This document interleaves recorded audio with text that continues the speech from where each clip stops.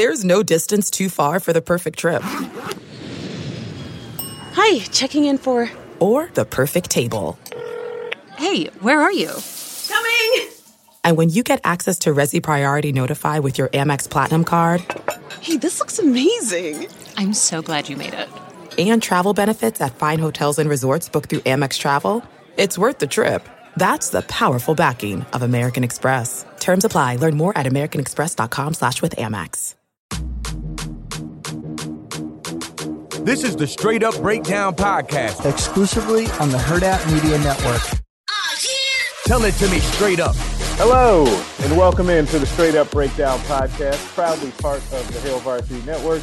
I am Greg Smith, I am very deep into training for this 10K friend.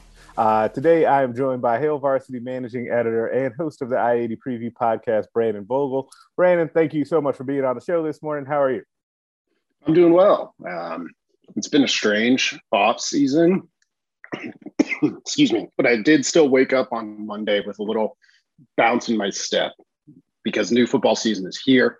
We'll see how long that enthusiasm lasts. Should last pretty long. I kind of love college football in all of its forms, but doing well. Yeah, it's interesting. I do have the same excitement. I'm always excited for a new season. On our end, it's always kind of a hectic time just because we're running around doing a million things and you're trying to get everything done that you want to accomplish, content-wise. But it is still, at the end of the day, it's still fun. Ask my wife, it is not as much fun. We're on our morning walk this morning, and I was like, "So, are you excited for football season to be back?" And she's like, "If it never came back, I'd be okay. It would be totally fine." But yeah, she did say, "I'll see you in January." That was her kind of parting words on that. Yeah, well, at least she knows the score, I guess, at this point. I certainly understand where you're coming from there. It's kind of like, bye, I'll be around somewhat. Yeah, and it's always, you just drop right in. It doesn't feel like, I talked with my dad about this all the time. It feels like in this year, it's actually Nebraska for once, where it feels like that first college football game just sneaks up on you. Now, this time it just happens to be Nebraska in week 0. But it always just sneaks up on you no matter how much you prepare for it, which is both good and bad. Yeah, literally the first college football game of the season in terms of kickoff times. Fresno State and UConn will get going about an hour after Nebraska, but I don't expect a lot of people to be flipping over from Huskers Illini to Fresno State, Connecticut. Although Connecticut hasn't played in a year, so maybe interest will be high to see the Huskies. Maybe. We'll see. I tend to agree with you there. There'll be a lot of eyeballs on that Nebraska game. And we're going to kind of start there, though. Is then each week we have a couple of segments on the show, obviously, that are mainstays. The first one is called Coach Speak, where we go over something that a coach, player, or a talking head said, and then we give you the straight-up breakdown of what they meant. Coach Speak to Real Talk. Everything's going to kind of have a Nebraska preview slant for this week's episode as we get the season started. So this week comes courtesy of Nebraska offensive line coach Greg Austin.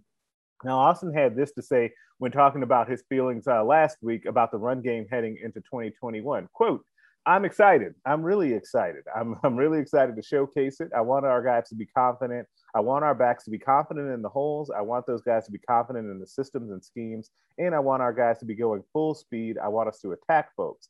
That's the mindset. We've got to attack people downhill. In this conference, the people that win are the people that can run the football consistently." End quote. Brandon, what does that mean? It's an interesting one because I don't know about you, but I think it was Lubick who mentioned it first, and then Frost said it at some point later in fall camp. When they both mentioned that Nebraska was second in rushing in the Big Ten. And my gut reaction was like, no, that can't be right. And I look at stats a lot. Right. And it was right based on yards per game, yards per play. And I talked about this a little bit on the offense portion of the IE preview, getting ready for the season. But Nebraska's run game statistically was better than I anticipated it, than I remembered, than my impression of the Nebraska run game. So Austin's words there were particularly interesting to me, talking about attack. It needs to be a weapon. I think he also talked I think it was that same day, about the running backs they have and being one cut running backs and the kind of guys who can make a decision and go. I think that attack part of it is key because looking at Nebraska statistically from a run perspective, pretty good, but why didn't it feel that way? Like we know Adrian Martinez can hurt you.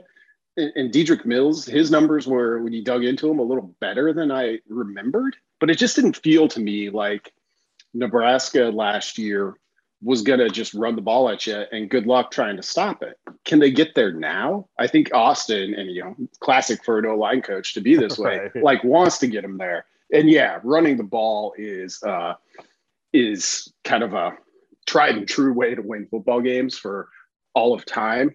So for that one, the attack was the part that jumped out to me. And I think that is kind of where they want to get to. Yeah, and you know what? The reason that I feel like, and I have thought about this because I'm with you completely, like when you look at the stats, they were better running the football in totality than you think, but it does not feel that way. And I think the reason is because of the thing that has been such a dominant storyline this offseason, which is they've got to get rushing yards and production out of the running backs. Right. And so I think because it feels like it was so heavily quarterback slanted last year, and that feels like something that you can't necessarily always count on. So therefore, you feel like it was worse than it actually was. And I think that that's why we've heard so much about, now it's two parts. We have heard so much about the running back and getting production from the running backs for a couple of reasons. One, because it needs to happen. Two, because it's like the most high profile position battle that they have in fall camp right now, right? And so that kind of, both of those things play into that. But I really think that that's why. It's because that when you dig into the numbers and see that it was better than expected, it's not also in tandem with, oh yeah, the running back production was better than I thought. And I think that that's how we kind of get there.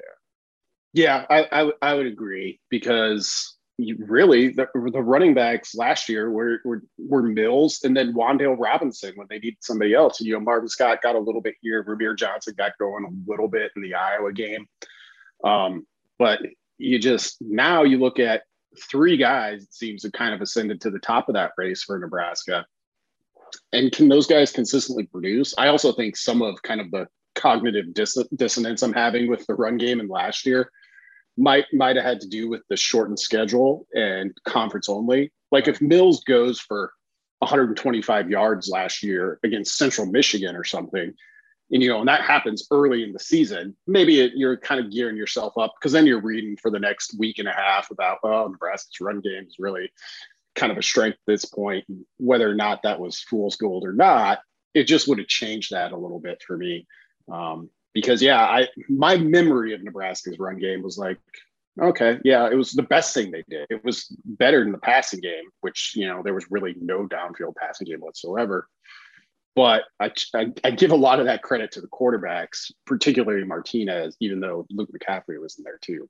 Yeah, absolutely. And I think that, a part of trying to then figure out how they get better there is really interesting to me too, because I think it has to do with the person we started talking about from the quote with Greg Austin and his unit. I think that to me, one of the big overall keys for this offense is if that offensive line takes steps forward that we kind of think they can based on their potential, I think that unlocks all sorts of things for this offense, and especially that run game. But I think that like being able to see, and I think that this is also part of why that cognitive dissonance happens, is that this offensive rushing attack thus far, like with Scott Frost at Nebraska, has not looked anything like the rushing attacks that you've come accustomed to seeing from this offense, right? This offense typically produces what you kind of think you might get this year, where you have a couple of running backs that are really producing at least a pretty good level. Like the absence of that has been jarring. And I think that that's kind of where some of this comes from too, is that if you can get to that, like if you say the those three main guys are carrying the ball and they're effective and they're able to take pressure off of Martinez, and then Martinez is able to sprinkle in his rushing ability, and that then looks a lot closer to what you hoped it was coming in. And by the way, it makes the offense better and more dangerous as a result too.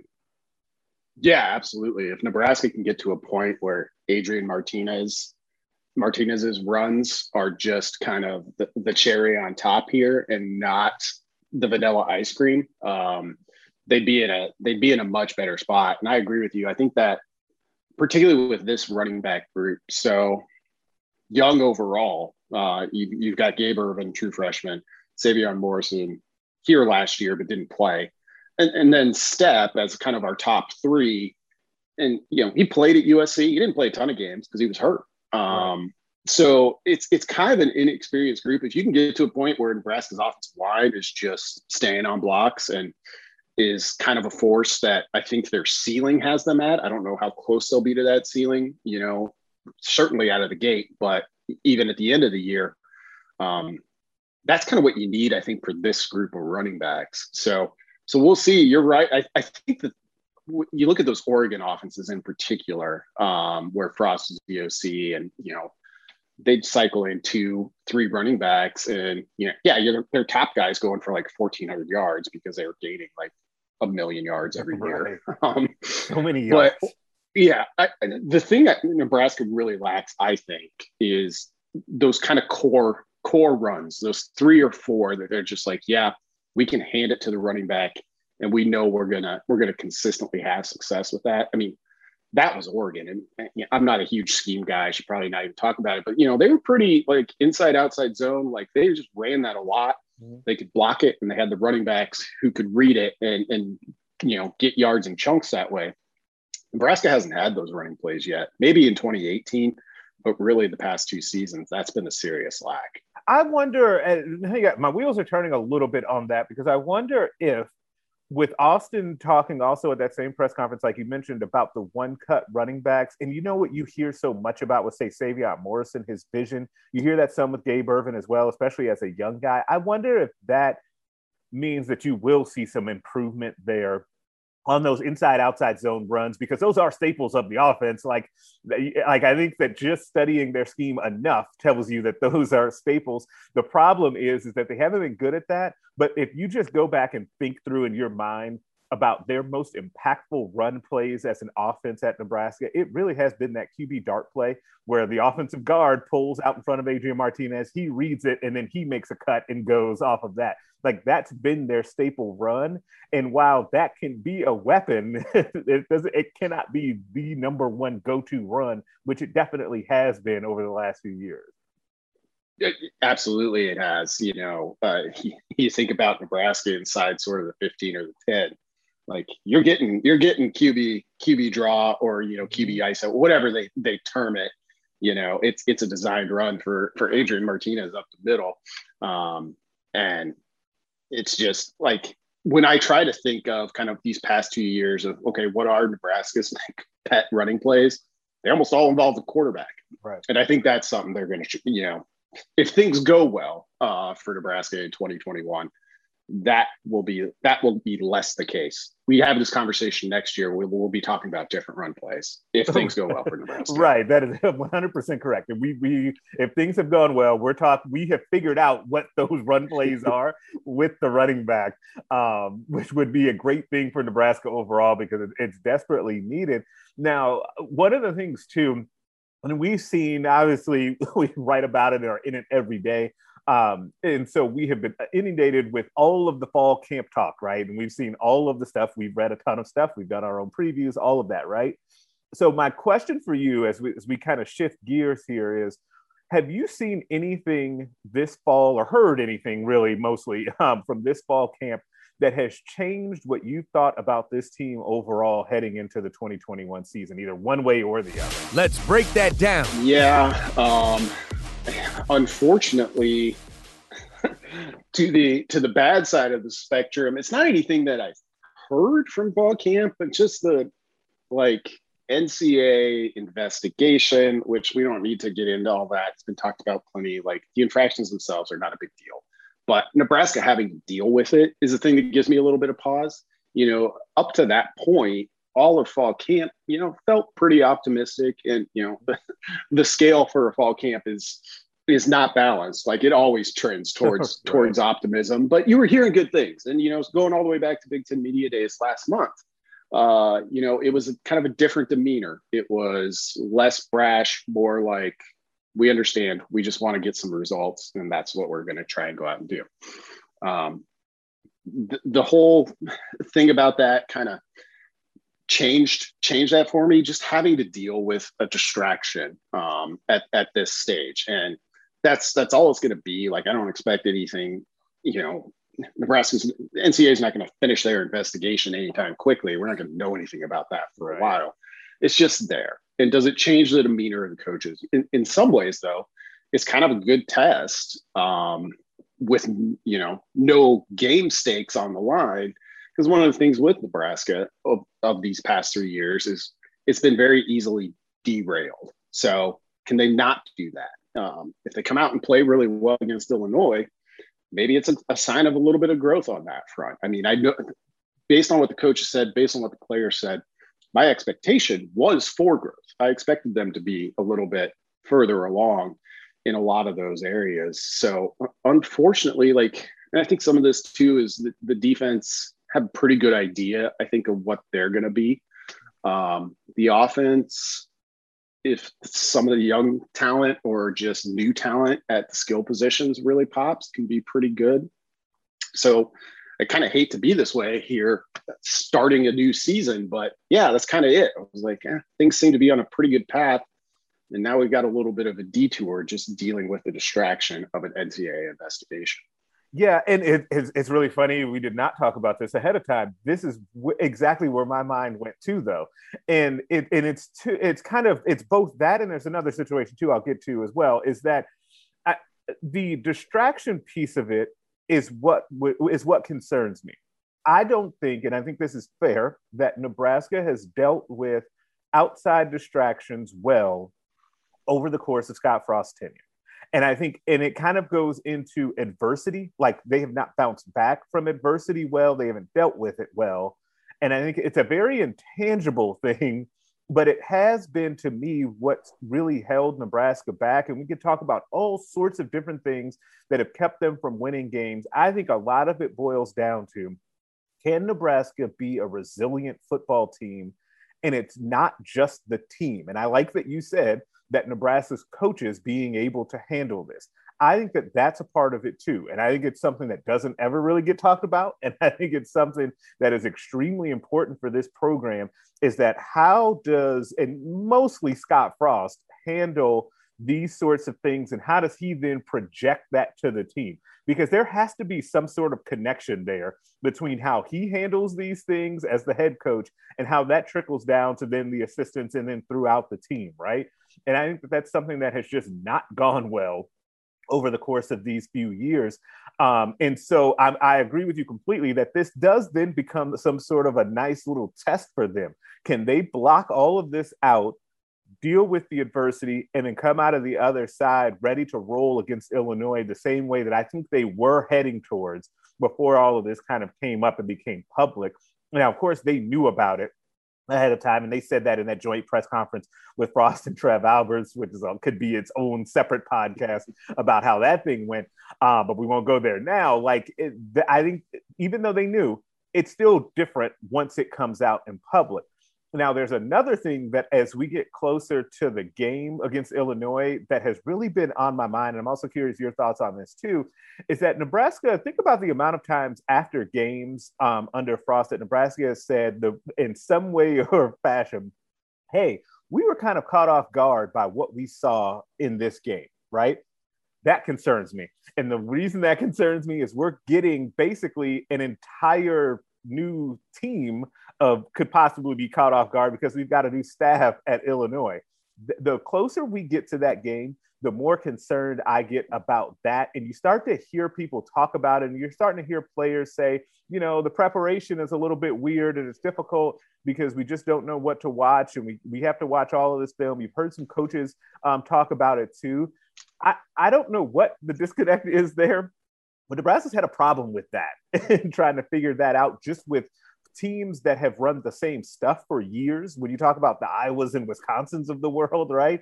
And so now doing that against Illinois, who knows what you're going to get. You kind of think with a Brett Bielema team, but you just never know until you see it. That has concerned me as we get closer to the game. Yeah, I think it's a big piece of it. And I think particularly early on Saturday, I'm expecting, Illinois to hit some big plays and for it to take Nebraska's defense to get a little bit of time to get its footing, because it's all really going to be brand new, which isn't a good recipe when you're the only game on TV for the first hour and all of college football is, college football's like second sport is jumping to conclusions too early. So it's gonna be rampant on Saturday if Illinois, hits a 60-yard touchdown pass on its first possession. I'm like, that wouldn't surprise me. So Brett Bielema, you would have thought, be like, okay, well, we get what they're going to do. Like, it's going to be kind of classic corn-fed man ball. But that wasn't what he hired in terms of an offensive coordinator. He went out and got, a fairly young offensive coordinator who was at App State for a year and was at Missouri before that. His defensive coordinator is also young and viewed as kind of an up-and-comer in the coaching ranks, who is also coming from Missouri. So we'll see. Illinois also, I think I was looking through their media guide over the weekend, had like 9 guys switch positions. Which, I do feel like that came up a lot over this offseason. Which is kind of bizarre. You like, I'm forgetting the backup quarterback's name for the past Isaiah Williams. Isaiah Williams. Yes, thank you. He moved to wide receiver. They moved one of their best DBs to wide receiver. So like, it's clear that they kind of showed up and be like, oh, we got some talent here. They're just in the wrong spots. They have a wide receiver / kicker who is now just a kicker. So keep an eye on that. But it was just weird to like read through that and be like, wow, they're really, really moving the furniture around here. And Nebraska, it can go back and watch tape of those coordinators at their previous spots, but we don't really know what Illinois is going to do on Saturday. And I expect it to look that way, at least early on.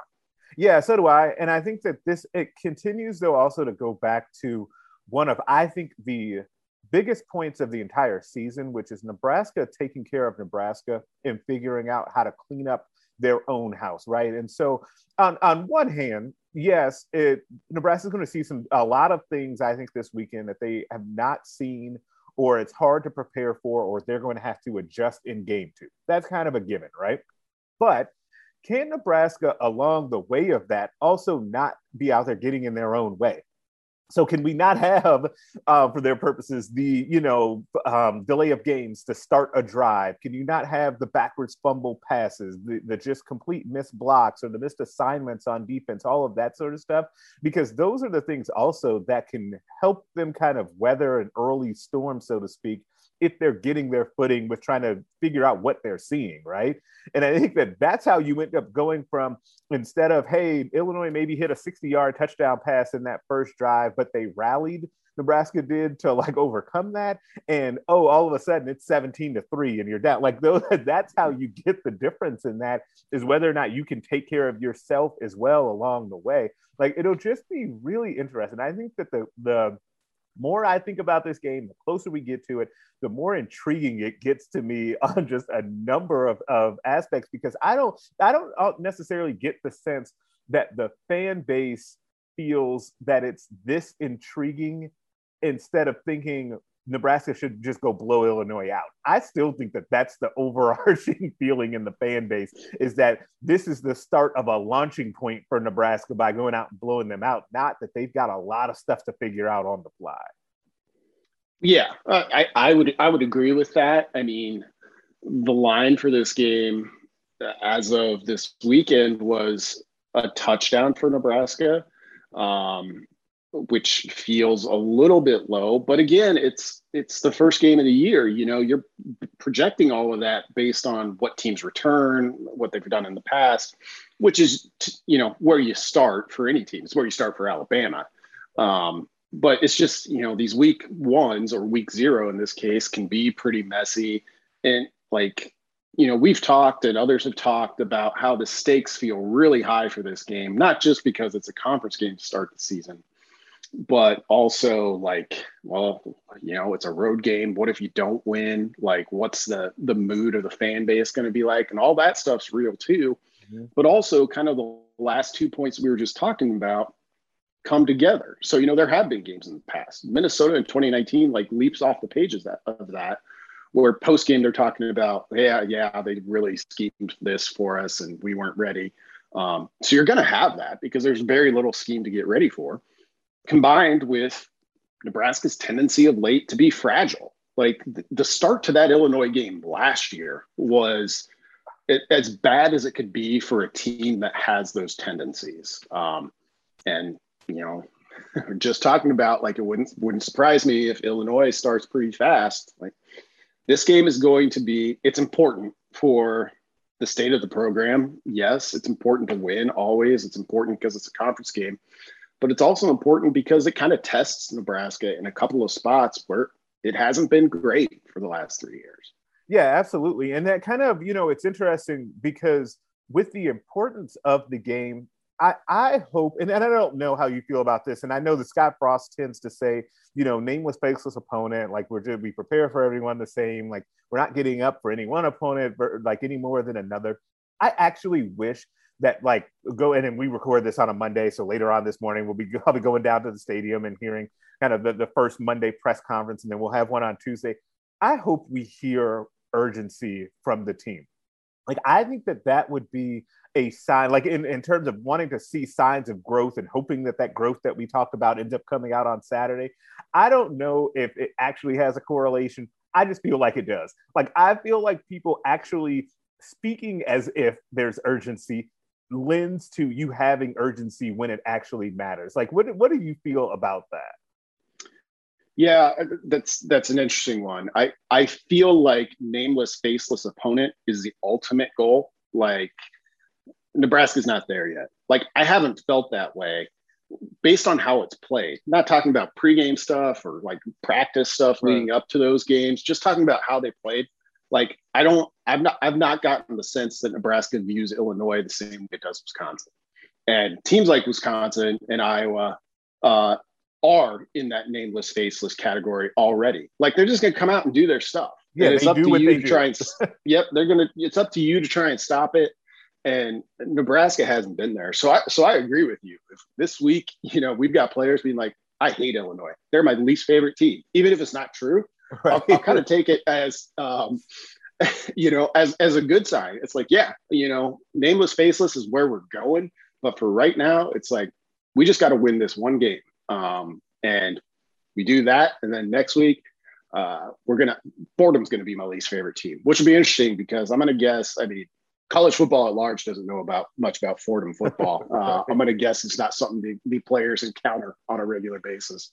Right. Yeah, I would guess so too. Plus, the other thing too, I would actually like to hear, and now that we got to think about this, is if someone said, JoJo Domann gets out there today and says, I watched that Illinois game last year, not because they're doing the same stuff, but because I think that was a low point for us and it's a motivating factor to do better. I think that would be a good thing. I just think that sometimes embracing those things on the way to the nameless faceless opponent thing is okay. I think that's totally fine to do that. There's a reason why it happens all across sports, right? Teams do this all the time. And I think that it has to have some sort of effect positively. And I'm with you, that's the ultimate goal. But I just think that on the way there, you need to switch things up too, because you obviously have had enough evidence to this point that that's not how the team behaves. And so maybe it needs to do something a little bit different as you try to take a step as a program. Yeah, the nameless, faceless thing is awesome and great. And it's kind of football at its core, I think, when you execute your stuff. And Nebraska has done that to varying degrees over the past 3 seasons, and not a degree high enough for the win total to be where anyone wants it. So, it's kind of, I got to see that execution before I'm totally ready to jump on the nameless, faceless part of it. Because that's where you want to be. I just can't put what Nebraska's put on the field in that category yet. Right. So, okay. So now I did not prep you for this. So we're going to do this off the cuff. We're going to do a fill in the blank here to wrap kind of our season preview portion of this. And Nebraska will get closer to expectations this season if blank. They find big plays in the passing game. I always try and look at kind of like every angle and piece together this big thing and be like, okay, here's where this team had been. Here's probably what they need to advance. And I keep coming back to that one. I won't go into like a litany of numbers here, but it's really shocking when you boil down what last year looked like. One, how little Nebraska like really went for those plays in the passing game, and then it's just inability to hit them. Like if you can add that to simply a similar rushing offense that Nebraska had last year, get a few shorter scoring drives, and the defense, which you would project to be a little bit better just based on how much they return. But even if it's just in the same neighborhood as last year, I think that's how Nebraska goes from, say, 6-6, 7-5 to talking about 8 wins. Like if they can consistently get some of those big plays in the passing game, I don't want to say it'll change this offense. It'll just make it look a lot better. Which, to go back to kind of where we started, might have tied into the run game part of it too. If you're getting 5 yards every run or 4.5, that should feel pretty good. But when your passes are a lot of swing passes, bubble screens, that sort of stuff, you're not really hitting those shots downfield. You think about the Nebraska options offenses of old, or even option offenses today. That's a defining characteristic of them. They run. They consistently gain yards on the ground. And then when a defense is kind of geared up for it, then they hit you over the top with the pass, and the passing numbers are huge. Not in terms of the number of attempts, but yardage wise. Nebraska's not an option offense, but if its numbers look that way, it would be in a pretty good spot. And it's funny because that I go kind of, it's not the opposite of what you said, but it is the complement of that. If Nebraska they will exceed expectations if they can consistently rush the football at that 4.5, 5 yards a clip to where you're accustomed to seeing this offense be at.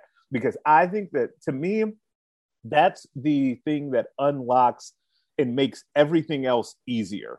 Because I think that if teams have to, just picturing this in your mind, if teams have to respect the rushing attack of Nebraska from the running backs, and the wide receivers are close to as good as people think they can be, and Matt Lubick certainly thinks they can be based on how he's talked about them, right?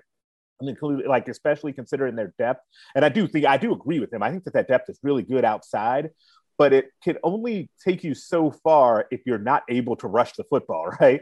And so if Nebraska can do that, and then you get to a situation where, okay, Toure is working in the slot, but you can't really devote that much attention to him, and he's able to really get mismatches against safeties and linebackers. But oh, by the way, Oliver Martin, who is really athletic, is doing good things on the outside. And here comes the X factor, Omar Manning, and Xavier Betts is working in there. There's only so much a defense can cover. That's before we've gotten to the tight ends, because here comes Austin Allen, right? New captain. Like, there's only so much that you can devote out there if the running game is really gashing you. And that's why I think that rushing attack, and to bring it full circle to what we started out talking about, to me is the key for a lot of what has to happen on offense. Now, I do think if I was going to pick something on defense, I was going to say kind of the equivalent to what you said about the passing game. If Nebraska is producing turnovers the way that they want to and are designed to on this defense, I think that then lends into getting those shorter scoring drives. You don't have to go as long, because I know that you talk about this ad nauseum. Nebraska just has to go too long with their scoring drives. Like, it's just too many times where it's the full length of the field that Nebraska has to go. And for a team that has had a tendency to shoot itself in the foot, you're only increasing the rate of that if you have to do it in 12 plays versus 4 or 5, right? And that's just math. So I do think that if they can produce those turnovers, that helps as well.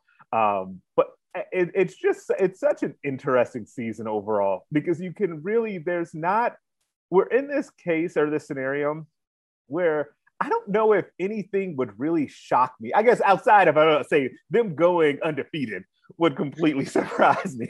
Like, that would shock me. But really, if they only lost 2 games this season, like, I'd be surprised, but I would not be just like floored and think that that's so far outside of the realm of possibilities. But on the flip side, if you told me they only won 3, that I would be like, okay, I could see how you could get there too. It's just going to be such a fascinating season. Yeah, there's a pretty wide range of potential outcomes at the extreme ends of the spectrum. And I agree with you. If you think about that, it's kind of like a bell curve. It's a lot shorter between the widest part of that and the 3 and 9 side than the 12 and 0 side.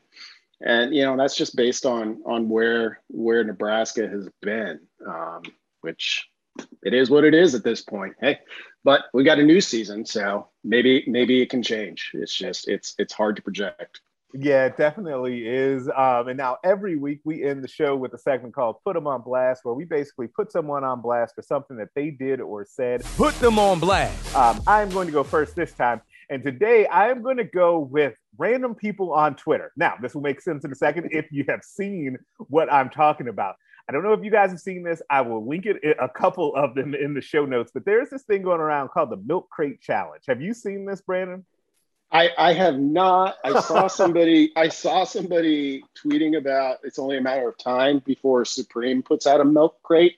And now I know it was probably linked to this. Yeah. So basically what's happening is there's this like huge amount of videos floating around on Twitter now of people stacking milk crates. It's basically, if I'm picturing it right, it's like 3 of them, 4, 5, and it goes up and then goes down the ascending way the other way. And the goal is for you to like walk up and then walk back down without falling.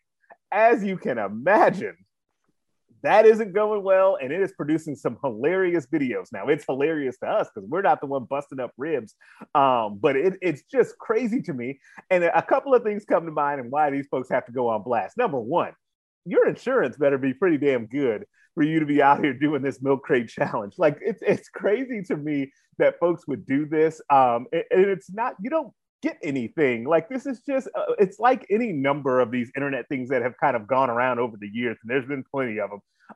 Is that I just never quite understand what the end goal. Okay, yeah, cool. You do that, then what? Like, they give you high fives, like the people that have filmed this, and you get a couple Twitter likes. Like, what are you really getting here? But I really didn't have milk crates making a comeback on my 2021 bingo card because who has these milk crates lying around? Right. Like, that's the other question that I really have. Like, where are they coming from? Well, that's my first question as well, because milk crates are extraordinarily useful and extraordinarily strong, which I suppose is why somebody decided, I'm going to try this. But they're hard to get. Like, right. Real milk crates anyway, at least they used to. I don't know if they still do. Used to have printed on them, like, do not steal this. They're valuable. So yeah, where are all the milk crates? How long before, well, I guess maybe it wouldn't come out, or maybe it would be on TikTok and we would all know. Are we going to have a college football player miss the first week due to a milk crate injury? Got to worry about that. I'm also, and maybe this is just me being old now, but my wave for social media trends is very short because I don't get it either. I'm like, okay, like I saw it was funny. I saw like 300 other people do it, and now I'm done. Like, if you're like the 600 person, you'll be like, right. Yeah, this is my version of this thing that everybody else is doing. I'm not interested anymore. But that's where the problem comes in, because when you get to person number 600, you've got to up the ante. I saw one this morning that actually was successful, where a woman did it in heels and she actually made it up and down and it was totally fine. I was stunned that she actually made it. But that's the thing, is you've now got to kind of ante up here and try and do it. And all you're going to do is increase even more the amount of the chance that you're going to go ahead and get injured out here. So all of you have to go on blast for even attempting this. I laughed the first few times, but now you guys have got to stop it. So Brandon, who are you putting on blast this week? Well, I gave you a preview on Slack. Well, I gave our group a preview on Slack over the weekend. I am putting on blast penalty talk as it applies to Nebraska. Now, I don't have a problem with specific penalties. You know, if Nebraska comes out and false starts on the first drive of the season, yeah, be mad. It's maddening, and that's dumb, and there's no excuse for that. If you get flagged instead of taking a timeout, coming out of a TV timeout, which we've seen more than once, that's dumb. Don't do that. But saying Nebraska has to clean up the penalties, it is true for every team. And the thing about it is across college football, a team is going to average about 6 offensive penalties a game. That's what it is. And then 2/3 of teams fall between, I think, 5 and 7, basically, which is the range Nebraska's in. They're not better or worse at these penalties than anyone else. Now, 2018, I think they averaged 7.7 per game. So they were a little bit worse that first year. But the problem with it is we always remember the particularly damaging ones, right? You know, the false start in the red zone or the holding penalty on after you picked up a 3rd and 7. They stick out. So I think that's why they keep getting talked about. I'm just saying that statistically speaking, Nebraska's right in range with most of college football. So saying they need to clean up the penalties, yeah, they do. Alabama needs to clean up the penalties too. It could probably score 55 points a game if it cleaned up its penalties. I've just never seen a link between winning and avoiding penalties. They're just kind of one of those things, like fumbles, that just happen in football. They're just there. They're part of the game. So I'm done. I've had enough of penalty talk with Nebraska until we at least get some actual games, which I guess we will soon enough. And then we can talk about, hopefully not, but we may be talking about some horrific gaffe that cost Nebraska the game. Yeah, it's funny. I did, but I didn't see penalty talk getting put on blast today. That's great. Number one. Number two, I do think that this has a lot to do with remembering some of these goofy penalties. I think that if all they did was clean up the goofy ones, we're not because when people say clean up the penalties, they really mean take it to 2 penalties a game. That's what people are trying to get to. I don't even think it's that, honestly. I think it needs to be no more coming out of TV timeouts, getting false starts or delay of games, getting delay of games coming off of a kickoff, those sorts of things. If you just stop that, the very bizarre ones, then I think that they'd be fine. I think it would be totally fine. I really do. You using the term goofy penalties just gave me an idea. It sent me back to Jake Cotton's famous GIF penalty where he got the false start by falling straight backwards. Classic. I think in honor of that, I think somebody on the offensive line should do that every year. Just the Jake Cotton Memorial GIF false start penalty. And just be I guess this is, against what we're talking about here, where we're talking about Nebraska voluntarily taking the penalty, but I'd do it for the likes. Maybe that would be the way to loosen things up. That way, now you're playing free, right? No fear failure, all that stuff that we started out with. Maybe that's how you get there. You voluntarily take one to start the year, in addition to throwing a screen pass or a swing pass on the very first play of the season. I want, by the way, Scott Frost to troll everyone by doing that on the very first play of the season. How amazing would it be? Nebraska wins the toss against Illinois, takes the ball because it takes the ball 85% of the time. First play, the entire offensive line, Jake Cotton's, we just made it a verb, falls straight backwards, 1st and 15, run a little bubble screen, and you're staring at probably 2nd and 11. It'd be great. I love that. I think that would be perfect, and that is a perfect place to leave this podcast this week. Subscribe to the podcast everywhere that you can listen to them. Rate us and leave us a 5-star review. If you only leave us 4, I'm inclined to think you're a hater, and nobody wants that. Make sure you're checking out the other podcasts on the Hill Varsity Network. The Mind Your Own podcast, Varsity Club, the I-80 Preview with Brandon Vogel is back, the Nebraska Preps post-game show, and the Hill Varsity Radio Show. Also, you can check out the Hill Varsity YouTube page. I will likely be back on there this week with the recruiting question of the week. And you can find us on Twitter at Greg Smith HB and at Brandon L. Vogel. I will catch you guys next week. A Huda Media Production.